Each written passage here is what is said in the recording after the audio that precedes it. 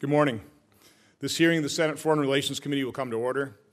We gather today to consider three nominations. Mr. Robert Pence is the President's nominee to be Ambassador to Finland. Dr. Judy Shelton is the nominee to be U.S. Executive Director of the European Bank for Reconstruction and Development. And Mr. Trevor Traina is the President's nominee to be the Ambassador to Austria. I want to welcome all the nominees and their families and friends. I want to thank all of you for your willingness to serve this nation. Certainly congratulate you for your nomination by President Trump, and I'll let you introduce your family and friends in your opening statements. And before moving to those opening statements, I would also like to welcome our distinguished colleague from Texas, Senator John Cornyn, who will introduce our nominee to be the Ambassador to Finland. Senator Cornyn. Well, thank you, Chairman Johnson and Senator Murphy, and to the members of the committee. I'm honored to be here. And let me just start by congratulating all three of the nominees for their nomination and their willingness to serve. But I'm especially proud to introduce Robert Pence to serve as the United States Ambassador to Finland. Bob is the founder and chairman of the board of the Pence Group, a development company, but he's much more than just a successful businessman. He's a leader whose civic engagement is extensive and rooted in a deeply held sense of public obligation. For example, Bob serves on the board of directors for a foundation run by the actor Gary Sinise that supports our veterans and our first responders. He cares deeply about education and the arts, too, having served on the boards at George Mason University, American University, and the Kennedy Center here in Washington. He's taught at Georgetown and Yale, and quite incredibly, he's got not only a law degree, but multiple master's degrees in subjects like Italian and Renaissance literature. You might literally say Bob's a Renaissance man. But I do believe he's still working, he said, on his last chapter on his PhD dissertation on Dante. In short, Bob exhibits all the finest attributes of a diplomatic leader. He's an entrepreneur and a lawyer. He's an advocate, an educator, and a lifelong student of the world and history. He knows how to collaborate with all different types of people and has plenty of relevant experience that will aid him in this new capacity. Finland, as the committee knows, is an increasingly important country geopolitically because it shares an 800-mile border with Russia. It's on the front lines of Russia's attempts at hybrid warfare, its attempts to influence the news, as well as diplomacy and elections. And there's a lot we can learn from Finland's experience combating those sorts of activities. Further, the Helsinki Accords show that Finland has long been near the center of global politics, both as a host of and participant in them. And more recently, Finland assumed the 2-year rotating chairmanship of the Arctic Council. Finland's a valuable partner and a close friend of the United States. We work together on issues like trade. In the defense context, we've recently signed a bilateral defense cooperation agreement. Our relations with Finland are underpinned by our shared democratic values and close ties between our people. About 700,000 Americans trace their ancestry to Finland, and about 200,000 Finns visit the United States each year. Bob, I'm convinced, understands these connections acutely. In short, I'm grateful to Bob and Susie for responding to the call to public service and the President's offer of the nomination of this important position. And I'm here to offer my unequivocal endorsement of Bob Pence as the next ambassador to Finland, and I appreciate your consideration of this nomination. Well, thanks, Senator Cornyn. You're certainly welcome to stay, but we know you have a busy schedule, so you're also free to go onto your schedule.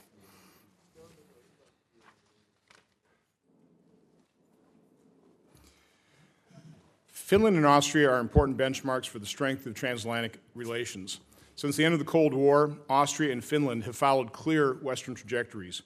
Both are pluralistic democracies and have robust market economies. Both joined the European Union in 1995, where Austria has the 6th and Finland has the 7th highest GDP per capita. And both joined NATO's Partnership for Peace program in the mid-1990s, allowing them to develop working relationships with the alliance.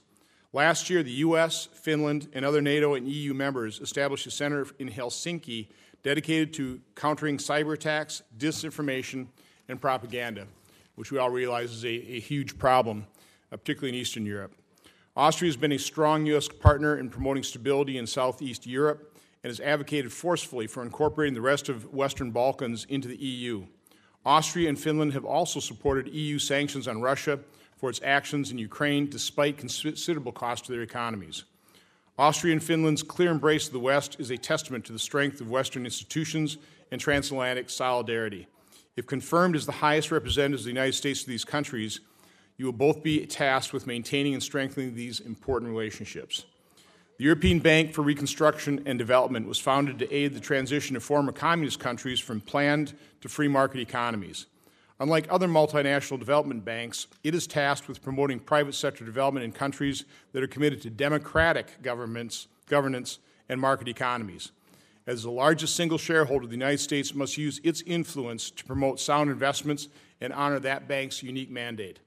Before introducing the nominees, I'd like to recognize our distinguished ranking member for his comments. Senator Murphy. Thank you very much, Mr. Chairman. Welcome to all of you. I want to thank our nominees and their families for being here today. You're all going to serve in different roles, but the common thread binding this panel all together is your responsibility for furthering our transatlantic relationship with Europe.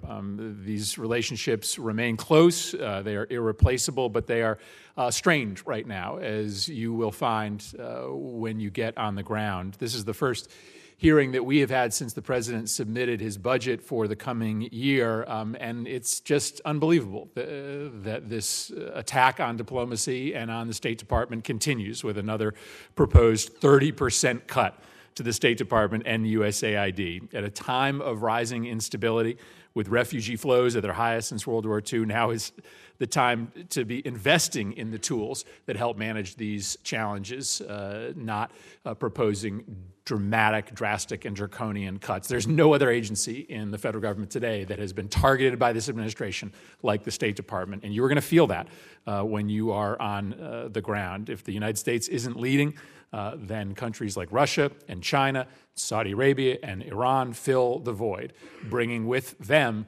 values that look nothing like the ones that we bring to the table when we are present. If confirmed, Mr. Pence and Mr. Traina, you're going to be representing the United States in Finland and Austria. Well, neither of these countries are members of NATO. Both Finland and Austria are important partners to the alliance, and Finland in particular is seeking a much closer relationship with us. Equally critical is our representation on the European Bank for Reconstruction and Development. This is a bank that's been focused historically on Eastern Europe, the post-Soviet republics, but more recently on North Africa and the Middle East. And in these places, a strong private sector is so vital to political stability that as we know, accrues to our national security. Thank you all for being here today, and I really look forward to your testimony. Thanks, Senator Murphy. Again, I want to thank the nominees, their families, and encourage you in your opening statements to introduce your families and friends. I don't think I can add really to Senator Cornyn's introduction of Mr. Pence, but Mr. Pence, if you'd like to present your opening statement. Chairman Johnson, Ranking Member Murphy, distinguished members of the committee. It is an honor to appear before you today as President Donald Trump's nominee to be the United States Ambassador to the Republic of Finland. I'm also grateful to Senator Cornyn for his gracious introduction of me to this committee. I'm humbled by the President's selection of me for this position and for the support of Vice President Mike Pence, who, I might add, is no relation of mine. I relish the opportunity of working with Secretary Rex Tillerson and the competent and dedicated women and men of the State Department at Mission Finland and in the various federal agencies whose portfolios touch and concern Finland. If confirmed, I will direct all of my energies in meeting the trust and responsibility placed upon me. I'm here today with the love of my life, Susie, our 3 sons, Steve, Jeff, and Brian, and their children. Our parents, Hank and Stella, and Bud and Dolly, have passed on. The memory of them and the love, guidance, and support that they and the rest of our family have given me make my being here today possible. I'm a lifelong Washingtonian. I built a career over the past 47 years in commercial real estate. My work has led me to develop many of the management and diplomatic skills I expect to call upon if confirmed. My projects have involved substantial interactions with political, administrative, civic, and business interests. If confirmed, I look forward to working with President Sauli Niinisto, Prime Minister Juha Sipilä, Foreign Minister Timo Soini, and the Finnish people in their civic, cultural, educational, military, and religious institutions. I am most proud of my part in establishing the Gary Sinise Foundation, which supports veterans, first responders, and their families. I've also supported our troops through my work with the American University Law School, and are proud to have participated in launching a program that allows those who have served honorably in the military of the United States of America to attend our law school tuition-free. It has been an incredible honor to have served on various boards at the Kennedy Center and with my wife, Susie,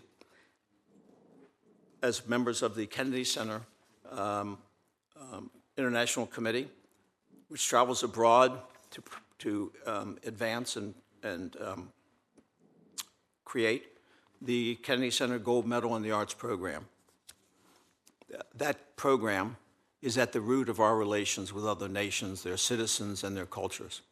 The nexus of my professional and private interests is most evident in my role as chair of the construction committee of the new building at the Kennedy Center. You see it rising on the Potomac today. If confirmed, I will bring similar dedication and leadership to America's relationship with the government and people of Finland. In December, Finland celebrated the 100th anniversary as a sovereign nation. Finland has transformed itself from a farm and forest economy to a diversified, modern industrial economy. To do so, it needed a highly educated and technically trained workforce. It has succeeded.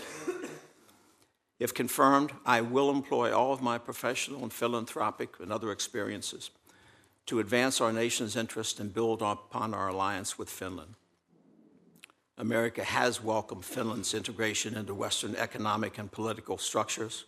Finland provided the venue for the Helsinki Accords of 1975, the terms and conditions of which Russia has not yet fully complied.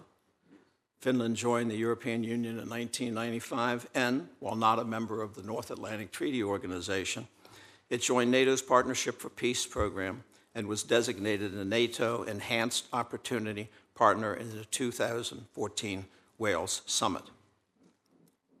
Finland is a member of both the Arctic Council and the Northern Group, two alliances formed to deal with the complex military, commercial, and ecological issues confronting the area. The important strategic relationship the United States has today with Finland is reflected in the numerous high-level engagements over the past year, to include reciprocal visits to Finland by Defense Secretary Mattis and a visit to Washington to meet President Trump by President Niinisto. Finland's security concerns match our own. North Korea's escalating armaments development, the deteriorating situation in the Ukraine and Crimea, and the threat of Russian and Chinese naval exercises in the Baltic and the Arctic. For a country of about 5.5 million people, with an expanding economy and a GDP of $240 billion, Finland punches far above its weight. If confirmed by the Senate, I assure you of my commitment to enforce Secretary Tillerson's clear mandate. My paramount obligation is to ensure the safety and security of the embassy and its personnel and their families. The events of last week in Montenegro reinforced this priority. Excuse me. I will also lead Mission Finland in accord with three values clearly enunciated by Secretary Tillerson: accountability, honesty, and respect. President John Fitzgerald Kennedy famously challenged all Americans to ask not what your country can do for you, ask what you can do for your country. My answer is this: I wish to take this step to pay back, in some small way, the country that has offered me so much. Thank you for your time, and I look forward to your questions. Thank you, Mr. Pence. Our next nominee is Dr. Judy Shelton. Dr. Shelton is the nominee to be the Executive Director of the European Bank for Reconstruction and Development. Dr. Shelton currently serves as Chairman of the National Endowment for Democracy and is a Senior Fellow at the Atlas Network. She is a former Senior Research Fellow at the Hoover Institution and the author of 2 books on global economic developments. Dr. Shelton has testified before Congress on numerous occasions as an expert witness on international finance, banking, and monetary issues. Dr. Shelton. Mr. Chairman, Ranking Member Murphy, distinguished members of the committee. I am grateful for the opportunity to appear before you today. I am honored that President Trump has nominated me to serve as the U.S. Executive Director for the European Bank for Reconstruction and Development. Please let me take this opportunity to acknowledge the support of my husband of 40 years, Gilbert Shelton. I'm thankful that our son, Gib, is also here today. And I'd like to recognize my mother in California, Jeanette Potter, who is watching along with my sisters and brothers. More than 3 decades ago, in the mid-1980s, I was doing postdoctoral research at Stanford University after having been appointed a National Fellow by the Hoover Institution. I found myself examining Soviet economic and financial statistics that purportedly reflected the robust condition of our nation's formidable nuclear adversary. I found it odd that the Soviet government would go to such pains to present itself as economically self-sufficient, even as its new leader, Mikhail Gorbachev, was aggressively seeking loans from the West. What started out as a scholarly treatise evaluating the impact of Western capital on the Soviet economy turned into a hard-hitting policy book published in January 1989 with the rather startling title, The Coming Soviet Crash. It had become apparent during the course of my research that the USSR was going bankrupt. That development had significant implications for the national security of the United States and the overarching defense strategy of the West. Urgent plans for what would become the European Bank for Reconstruction and Development were converted into reality by April 1991 to meet the challenge of an extraordinary moment, the collapse of communism in Central and Eastern Europe and the dawning of a new post-Cold War era. From the start, the charter of the EBRD has embraced the unique mandate that only countries that are committed to democratic development are eligible to receive financing assistance. The emphasis has been on empowering the private sector to move recipient countries toward market-oriented economies and to promote entrepreneurial initiative. And while those guiding principles have proven to be key success factors for transitioning nations, they are still met with grim resistance where authoritarian tendencies are entrenched. The expansion of bank operations into Mongolia, Turkey, Egypt, Lebanon, and other countries beyond its original region poses additional opportunities as well as potential tests. The United States has always been and remains the bank's largest shareholder.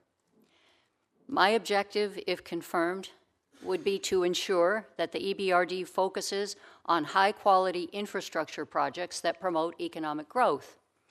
At the same time, I would work with our allies to maintain high standards in the cause of freedom by demanding that countries achieve genuine progress toward democratic ideals. Because a nation can go bankrupt in ways other than just in the financial sense. As a member of the Board of Directors of the National Endowment for Democracy, I served as the designated board expert on Russia, Ukraine, and Belarus for 9 years, from 2005 to 2014. From that perspective, I witnessed the dangers of backsliding on fundamental civil liberties and human rights. I came to deeply appreciate the importance of democratic institutions to guarantee fundamental freedoms and uphold rule of law. When the bipartisan NED board elected me chairman last year, I was honored and humbled. Recognizing that political and economic freedom should advance hand in hand would seem to be a powerful prerequisite for vigorously representing America's viewpoint at multilateral development and financial institutions. Democracy and free enterprise share the same moral underpinning. In short, given my background in analyzing the strategic implications of global financial developments and my strong commitment to democracy, I cannot imagine a more stimulating challenge or more meaningful responsibility than to take on the role of safeguarding our nation's vital interests and deeply rooted values at the EBRD, should you deem me worthy of serving as U.S. Executive Director. Chairman Johnson, Senator Murphy, and members of the committee, thank you for considering my nomination. I would be most pleased to respond to your questions. Thank you, Dr. Shelton. Our final nominee is Mr. Trevor Traina. Mr. Traina is the President's nominee to be U.S. Ambassador to Austria. Mr. Traina is founder and CEO of If Only, a company that allows buyers to purchase unique life experiences and donate a portion of the proceeds to charity. He has held nonprofit advisory positions at the Fine Arts Museum in San Francisco, the Haas School of Business, and the Princeton University Art Museum. Mr. Traina is an alumnus of Princeton University and St. Catherine's College at Oxford. Mr. Traina. Mr. Chairman, Ranking Member, distinguished members of the committee, I'm humbled to be here today as President Trump's nominee to be the United States Ambassador to Austria. I'm excited that the President has presented me with this opportunity to work with the White House, Secretary Tillerson, and the highly capable team at the State Department and the U.S. mission in Vienna. I'm delighted to be joined by my amazing wife, best friend, and partner in all things, Alexis. With her are our two wonderful children, Johnny and Delphina. They sustain me, and they have been very brave at the idea, if I am confirmed, of leaving their friends and moving halfway around the world. A diplomatic post is both an honor and an obligation. I learned this from my grandfather, Wiley Buchanan, who was the United States Chief of Protocol and Ambassador to Luxembourg, as well as Ambassador to Austria, the very same post for which I am being considered. My grandfather is no longer with us, but he would be absolutely delighted by my nomination. This is not a guess, but the sworn testimony of my grandmother, who just celebrated her 100th birthday. If I am confirmed, she would have the confusing honor of being the wife and the grandmother of the ambassador to Austria. She too is delighted by the idea. Thanks to my grandparents, the very first country I ever visited was Austria. I stayed at the ambassador's residence in Vienna, and I saw firsthand what it means to serve one's country as ambassador. Chief of mission responsibilities are real, and they are not to be taken lightly. I saw how hard my grandfather worked, and I also observed how hard our diplomats worked to make the world safer and more secure. I heard from my grandfather about Russia and the Cold War and the threat of nuclear weapons, and how the entire Foreign Service labored night and day to keep us all safe, advancing our interests as we slept soundly back at home. Someday, I thought, I want that responsibility too. I have returned to Austria many times since to visit friends and family, and even to introduce my children on their first trip to Europe. But I never dreamed I might have the opportunity, if confirmed, to return again in the same job that my grandfather had. Austria has a new chancellor and governing coalition, and if confirmed, I look forward to working with its government in pursuit of our shared goals of peace, security, and prosperity in Europe and beyond. Although neutral, Austria is an active and vital participant in many peacekeeping operations, firmly planted in the transatlantic community, and an important partner in the fight against crime and terrorism. While it's hard to be fully prepared to be a chief of mission, I have been fortunate to have educational and cultural experiences that have helped me. I've lived in Europe, and motivated by my grandfather and my early interest in foreign service, I studied international relations at both Princeton as an undergrad and at Oxford as a graduate student. My business career has also prepared me for the management responsibilities of an ambassador. In my career, I've run companies, evaluated employees, hired division heads, and managed people. I've also set goals and priorities and met those goals. I would bring this experience into my new role if confirmed. As a tech entrepreneur, I believe that America's lead in new technologies powering the digital revolution are a matter of pride and a natural touch point for outreach and for advocacy. I would look forward to the opportunity to promote U.S. business, especially technology, in Austria. Vienna is one of the cultural capitals of Europe, and the celebration of cultural excellence is at the core of Austrian identity. My service on the boards of two of America's top museums and my own passions for art and culture have already brought me to Austria. I would look forward to the opportunity to promote art and cultural exchange, further deepening this already strong connection between our societies. And finally, I would look forward to outreach to the Austrian people. In many places, the memories of World War II and the American role in the rebuilding of Europe are fading.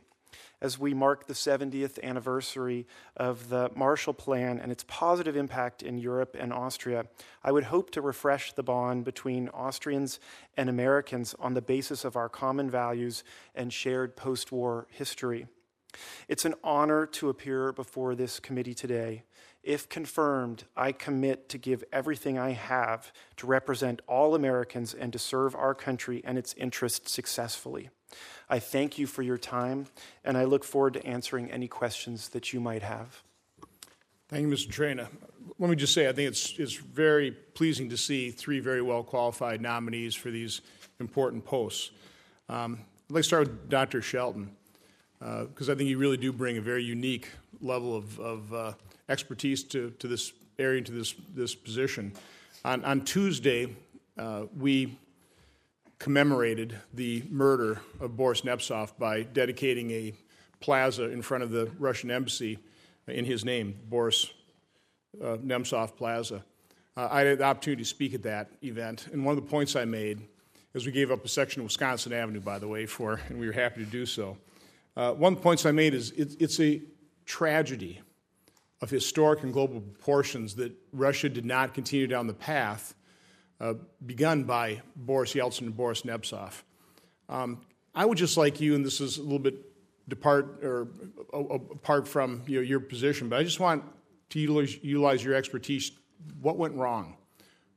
What happened? Can you just kind of give us some sort of historical perspective? Because Russia just continues to behave worse, become more menacing, whether it's interfering in our elections, Montenegro, basically an act of war, and now an act against our embassy, and not necessarily Russia, but just describe what, from your perspective, has gone wrong with Russia. Well, thank you very much for the question and for the comment, Senator Johnson. And I might say I was very aware of your involvement in that event on Tuesday. And I think when an important U.S. government official stands up shoulder to shoulder with the brave and bold activists, that was to honor Boris Nemtsov, who was fighting to maintain the democratic dream for Russia. And he was inspired by the American model and our founding values. And he, along with other Russian activists, have wanted to secure those institutions of democracy for their own country. I think that the most powerful countermeasure we have against Russian disinformation and propaganda efforts is exactly what you were doing and what I think the National Endowment for Democracy has done from its beginning, inspired by Ronald Reagan's vision, in standing with these people who want to shape a better future for their fellow citizens and who would follow the democratic model. What happened with Russia, and this is why this post is particularly interesting to me, is they did have a chance under Yeltsin. I was working with a team from the Hoover Institution from Stanford in Russia in April 1991 with Yeltsin's team. And they were ready to embrace an open market economy. They wanted accountability, transparency. They wanted rule of law. They wanted the basic civil liberties that Americans enjoy. I think perhaps it was that fateful decision to select President Putin versus Boris Nemtsov. They were both being considered at the time. And what we've seen is in some ways a continuation of the cynical tactics of trying to undermine what you have been unable to achieve for yourself. we've seen a continuation of the disinformation and propaganda techniques. They've been updated, but they use trolls and bots and false websites and unreal personas, whereas we're standing up and countering that with flesh and blood individuals who are working in their own countries. So I think Russia is still preoccupied with military prowess and is willing to sacrifice far too much to subsidize energy exports to use as a tool of intimidation. And they just have the mindset, unfortunately, that still is closer to the Soviet model than what we would have aspired for them to become. So as Senator Murphy, and I don't want to speak for the senator, but as we have traveled around Europe, it's the same story. The propaganda, the disinformation, the destabilizing efforts, the invasion of Georgia, Crimea, eastern Ukraine, the attack on Montenegro's parliament. How do you, I want to ask all three of you, how do you utilize your new position to push back on that, to resist it?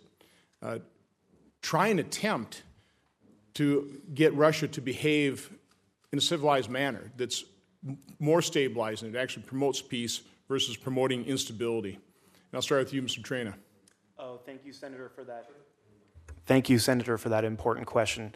I agree with you 100%. I think it is a serious issue, and it's a 24-hour-a-day, 7-day-a-week issue. And really, it's an issue for diplomacy, right? That's why you're sending people like us to these posts to, if confirmed, work every single angle. And I think it's just constant vigilance. Dr. Shelton. I might note that with regard to Russia's military aggression toward Ukraine, with guidance from U.S. Treasury and in cooperation with our G7 allies and the European Union, the European Bank for Reconstruction and Development stopped providing any financing for Russia as of July 2014. They have maintained that position. That is one way to make it clear that they do not accept this kind of behavior and these blunt force tactics. Mr. Pence. Thank you, Senator, for the question. The United States and our allies, we must stand together. One thing that Russia's trying to do is drive wedges between the United States and NATO, between NATO and the European Union, between Finland and each of those institutions. We will enhance and protect the individual security of countries by the exercise of collective strength. We must, not only by words, but in deeds, show that we are up to the task. Having said that, when President Niinistö was here last year, he stressed the necessity of undertaking both dialogue and deterrence. They go hand in hand, and that is the function of diplomacy. Thank you. Thank you. Senator Murphy. Thank you very much, Mr. Chairman. Again, let me thank you all for your willingness to serve as representatives of the United States abroad. Mr. Traina, I wanted to just ask you a question about the state of politics in Austria today. The most recent election resulted in the Freedom Party, the far-right party, gaining 26% of the vote. This is a party that has signed a cooperation agreement with Russia's ruling party. And they have been included in the current government. So what's the role of this is obviously a trend line that we've been watching all over Europe, these far-right parties doing much better. 26% is a big share of the vote in a place like that, and the idea that a party representing 26% of the country would sign an agreement with a Russian political party is very concerning. What's in your preparation for this job, what's your understanding as to the position of the United States government with respect to the Freedom Party, their inclusion in the government, and what will you have to say about that when you're on the ground? Thank you, Senator. And as you point out, this is a really important question. Obviously, Austria is a democracy, an advanced democracy, and they have a freely elected government. By all accounts, we're already working well with that new government. But like any ally or friend, we will ultimately judge that government by their deeds and actions. And is it? Do you see it as appropriate to raise concerns regarding the increased political power of these relatively far-right groups? Thank you, Senator. I think there are a number of issues at play, whether it's immigration, religious freedom, et cetera, that not unique, frankly, to Austria, but in many places that are all areas that require vigilance on our part and require, to your point, dialogue. And I also look forward to dialogue with your staff as well on these important matters. Another potential point of friction is over the new gas pipeline coming into Europe from Russia, Nord Stream 2. This is the Trump administration and many people we've talked to have expressed their desire to continue the opposition to that pipeline that the Obama administration began, but Austria is in favor of it. What can you do as ambassador to try to make Austria understand the risk of making the continent of Europe more dependent on Russian energy? Thank you, Senator. I agree 100%. It's a very complicated issue. Austria was the first non-Eastern Bloc country to hook up to Russian gas. It was in 1968, so it's 50 years of history there. There's a lot of interconnection between the countries on this, and half of all the gas used in Austria comes from Russia. I think this is a time to acknowledge that we have a great team in place already. The country team is there. If confirmed, I would definitely work very closely with them to understand what's already been done on this, and as a team, certainly work very hard to advocate, because I agree with you. I think it's in Austria's best interest and in all of Europe's best interest to have multiple sources of energy for 100 different reasons. Let me just come back to my first question and just finish off the thought for you. I think it's very important for U.S. ambassadors to speak up against the growth of far-right parties, in particular far-right parties that are anti-immigrant in nature. The perception of the United States today abroad is deeply clouded by the president's perceived antipathy towards immigrants to the United States. And I would argue it's not perceived, it's real. And so I think it's very important for the United States, a country that is built on immigration, to explain to other countries the value of being inclusive of people who come from other places. Right now, there is a perception that we are backsliding in our commitment to immigration. And so I hope that you will raise concern when elements of the ruling party act in ways that violate the best traditions of the United States. Dr. Shelton, the bank pulled its new investment projects in Russia after 2014, or stopped new investment projects in Russia following a declaration by the European Council after the invasion of eastern Ukraine. What's your sense of whether that decision has been impactful at all on the Russian calculus, and what are the things Russia would need to do in order to restart investment? And there's a sizable portfolio that's already there that exists of over $3 billion that the bank is still managing. Does Russia care that the bank has turned off new investment? I think they care very much. Russia was the largest recipient of EBRD financing, and prior to stopping the program in July of 2014, financing for Russia was 22% of their portfolio. It was roughly 8.2 billion euros, and it was whittled down very, very quickly. Over the next 3 years, it's down to 2.8 billion euros, so roughly $10 billion down to $3.4 billion. That's a reduction down to less than 8% of the portfolio.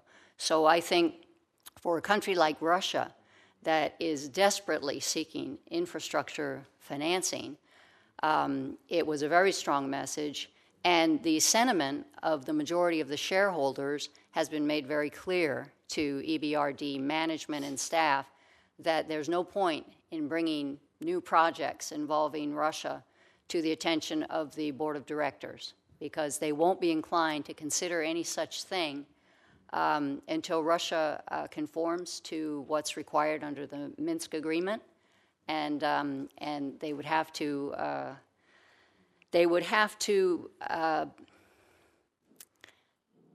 go back from their military aggression, and it would have to be demonstrated in a very convincing way.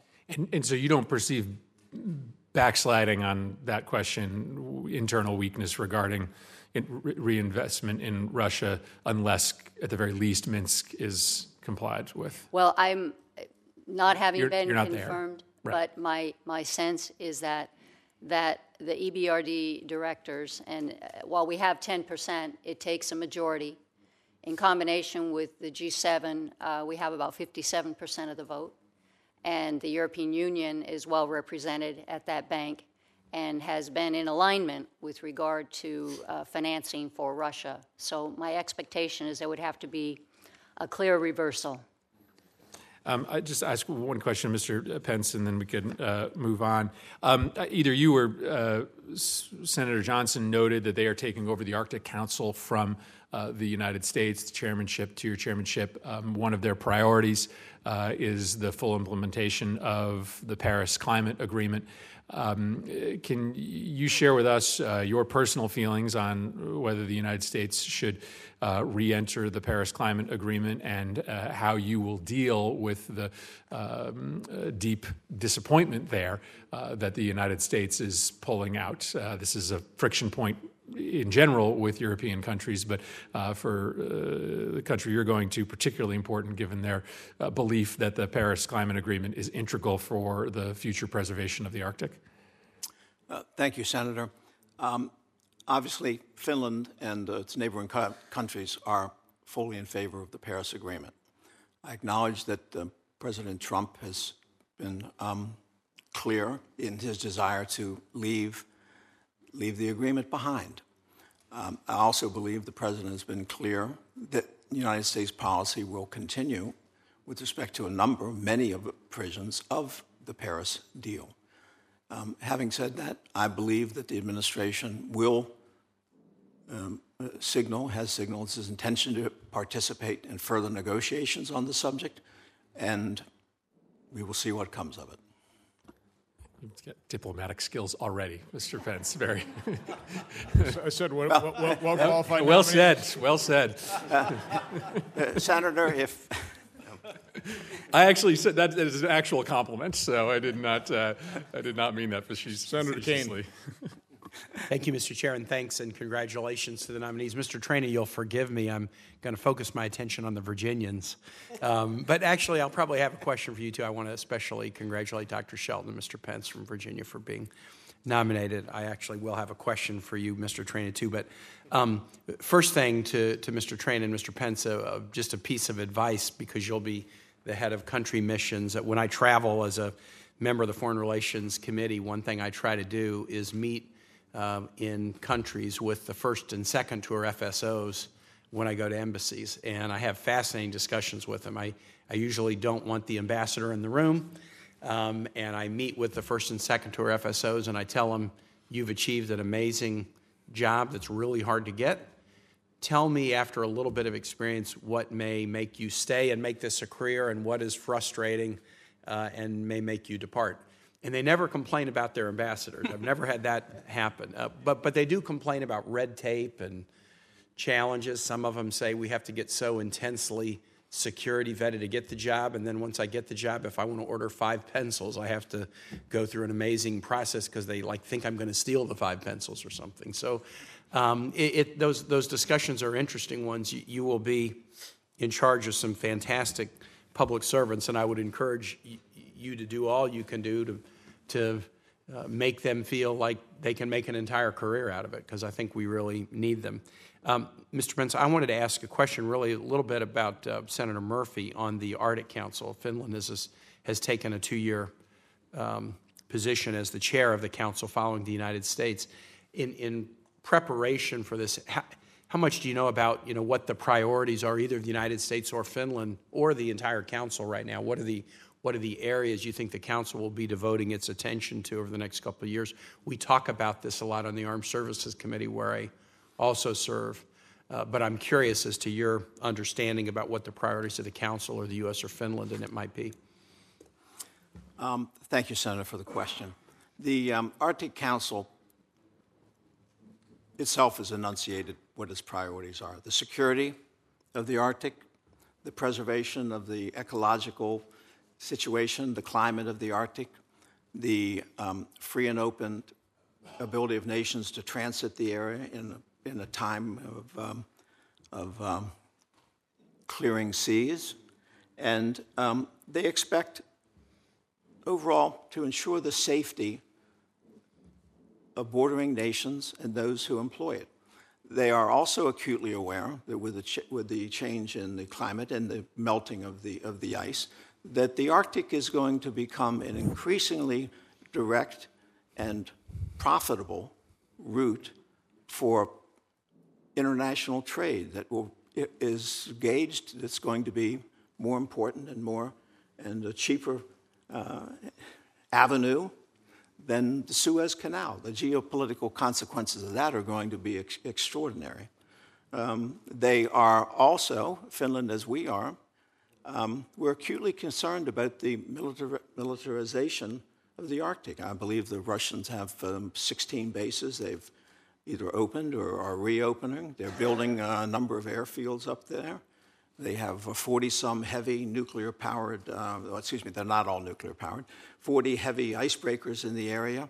They have a big head start of us up there, to which we, Finland, and the free world needs to respond. Thank you for that. Let me ask you each, Mr. Traina and Mr. Pence, a question dealing with another aspect of our military, which is NATO. Both Finland and Austria, neither are NATO members, but both are participating with NATO in some critical ways. Why don't you talk about the current state of the relationship between first Austria and then Finland and NATO, and whether you see any dramatic change in that relationship in the coming years? Thank you, Senator, and thank you for that question. As you note, Austria is a non-aligned nation, but they are part of the Partnership for Peace initiative associated with NATO, and they are really very actively participating in numerous peacekeeping initiatives. So currently they are in 14 different peacekeeping initiatives in places like Bosnia-Herzegovina and Kosovo. The Kosovo obviously is a NATO initiative, the peacekeeping there. So while they are by policy non-aligned, they are really a great partner in a lot of these areas, as well as sort of general crime fighting and trafficking and other areas like that. Okay, thank you. Mr. Pence. Thank you, Senator. First, indeed, Finland is not a member of NATO. It does take, it is involved in various NATO operations, including the Operation Resolute Support in Afghanistan. Finland has participated in actions in Iraq, and they're in a unique position to join or not to join. At present, a majority, a slight majority, but a majority nevertheless, of the Finnish people are opposed to Finland joining NATO. That may change, but until it does, they're not a member. But they work closely with NATO and permit certain actions within their country in furtherance of NATO policies. Thank you very much. Dr. Shelton, if I could ask you one question. I have, on the Foreign Relations Committee, we're a little bit creatures of our region, so almost all my work for 5 years has been the Middle East and the Americas, and I've done little work on the EBRD, but I was noting something that I was curious about. One country has graduated from the from the EBRD, and that's the Czech Republic in 2008. What are criteria used to gauge whether a country kind of is sufficiently developed to graduate out? Are there other countries close to graduating? Does the EBRD, as we expand the number of countries we operate in, is there any danger of the EBRD spreading itself too thin with the resources that it has? Thank you for the question, Senator Kaine. Graduation is a priority through the international affairs part of the Treasury Department, and we encourage that. There is a graduation process at the EBRD, and you are correct that only that single country, the Czech Republic, has graduated. The slowness in having countries qualify to proceed, I think it, to some extent, reflects a very long economic recovery in Europe since the financial crisis of 2008 and 2009. Also, I believe that countries have been affected by Russia's aggression, and they are reluctant to give up sources of financing. They feel pressure with regard to energy security, and so they have wanted to stay engaged with the EBRD. It would be my focus, if confirmed, to have a more transparent, rules-based process for evaluating when a country is successfully moving toward graduation. They do at the EBRD a country analysis for each new recipient, and that also includes a political assessment, because they not only have to embrace democratic principles as an ideal, but they have to demonstrate in a genuine way that they are applying them. Thank you very much. Thank you, Mr. Chair. Hey, Senator Kaine. You've been asked some specific questions. Let me just throw it open, a little more general question. I'll ask each one of you the same one. I just wanted your opinion, your evaluation, if you're confirmed, what is going to be the top issue? If you have issues, you can expand it, but I mean, really the top issue you think you'll be dealing with, and then what would be the top opportunity in terms of relationship between the U.S. and either your country or your organization? I'll start with you, Mr. Pence. Thank you, Senator. I'm a student of Cicero who lived about 2,000 years ago. If I may paraphrase part of one of his works, civil liberties are meaningless if the state is not secure. That is the first and foremost and last sine qua non on the international stage. We need to assure ourselves and the Finnish people and each other and the rest of the free world, really, that there will be peace. Thank you. Thank you, Mr. Chairman. I do think energy security for Europe is a top priority, and EBRD financing has provided resources for energy infrastructure. We need to make sure that the projects provide alternative routes, alternative suppliers, and an array of different types of energy available to countries so they are not subject to intimidation. I would seek to advance the national security interests of the United States as well as the economic interests. American companies should have a chance not only to bid on projects, so we need to have a transparent procurement process, but also the project should be oriented to increase growth so that American products can find export markets in those recipient countries. I see this, if confirmed, to be an opportunity for the United States to leverage its capital investment through strong leadership, working with our allies very closely to advance our strategic interests and to try to shape events across Europe and the other regions of operation, which now include the Middle East and Northern Africa and Central Asia. We want to have the most advantageous economic and political outcomes for our own nation. Thank you, Dr. Shelton. Mr. Chena. Thank you so much, Senator. So first, priority will always be security, the security and safety of my mission, of the 15,000 or so Americans who reside in Austria and the 700,000 or so Americans who visit Austria every year. Issue, I think currently, and the energy issue is a significant one that merits a lot of thought and attention. And opportunities, I think, leveraging our strong relationship with Austria vis-a-vis their neighboring nations and shoring those nations up, as well as business. I think, Austria is an advanced economy, and there's a lot of opportunity for us to do more together in that arena. Thank you. Hey, Mr. Traina, Senator Murphy. Just two final questions. Mr. Traina, let me build upon the opportunity you acknowledged, which is to work with neighboring countries.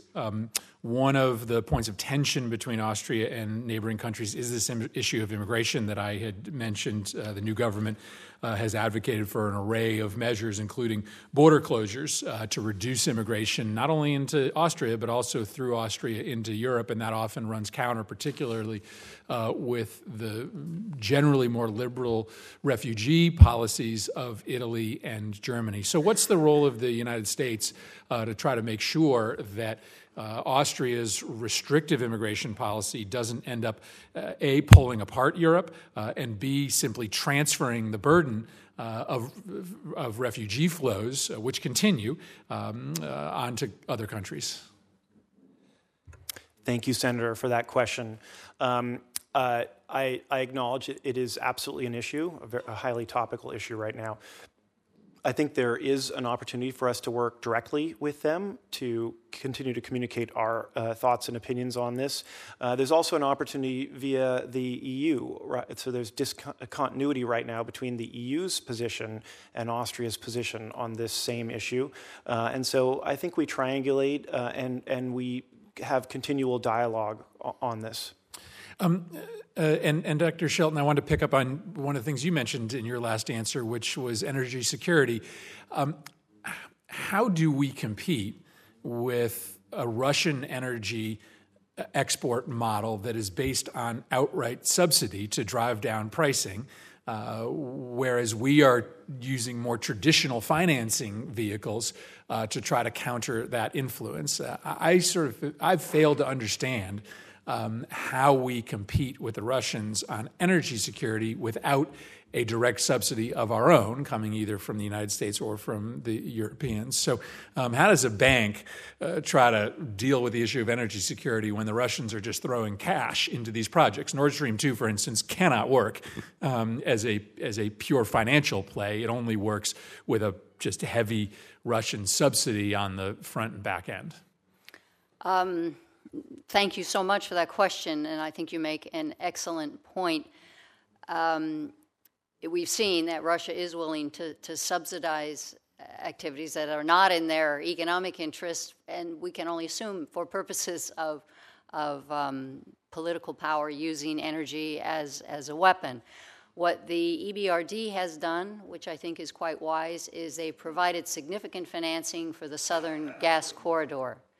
The financing projects have aimed both at the gas fields, these are deep water wells in the Caspian Sea, and also the pipelines to guarantee alternative delivery routes. And the EBRD does work based on market principles, but they've been able to put together very attractive and sometimes creative financing for special projects.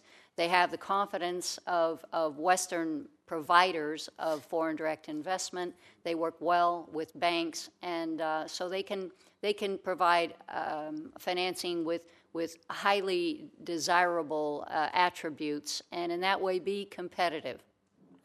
Again, let me thank you all. I think you'll all be confirmed, hopefully soon, and we really look forward to those of us who work on transatlantic issues or heavily involved in them. Look forward to working with all three of you. Thank you. Thank you, Mr. Chairman. Thanks, Senator Murphy. Again, I want to thank the nominees for your willingness to serve. I want to thank their families for your willingness to support your family members, to the Traina children. I certainly understand that the concern about leaving their friends, but it's a pretty exciting opportunity. Your dad's doing a pretty important thing, so I'm sure you enjoy your time in Austria. With that, again, thank you for providing us with your testimonies and your responses. The hearing record will remain open for statements or questions until the close of business on Monday, March 5th. This hearing is adjourned.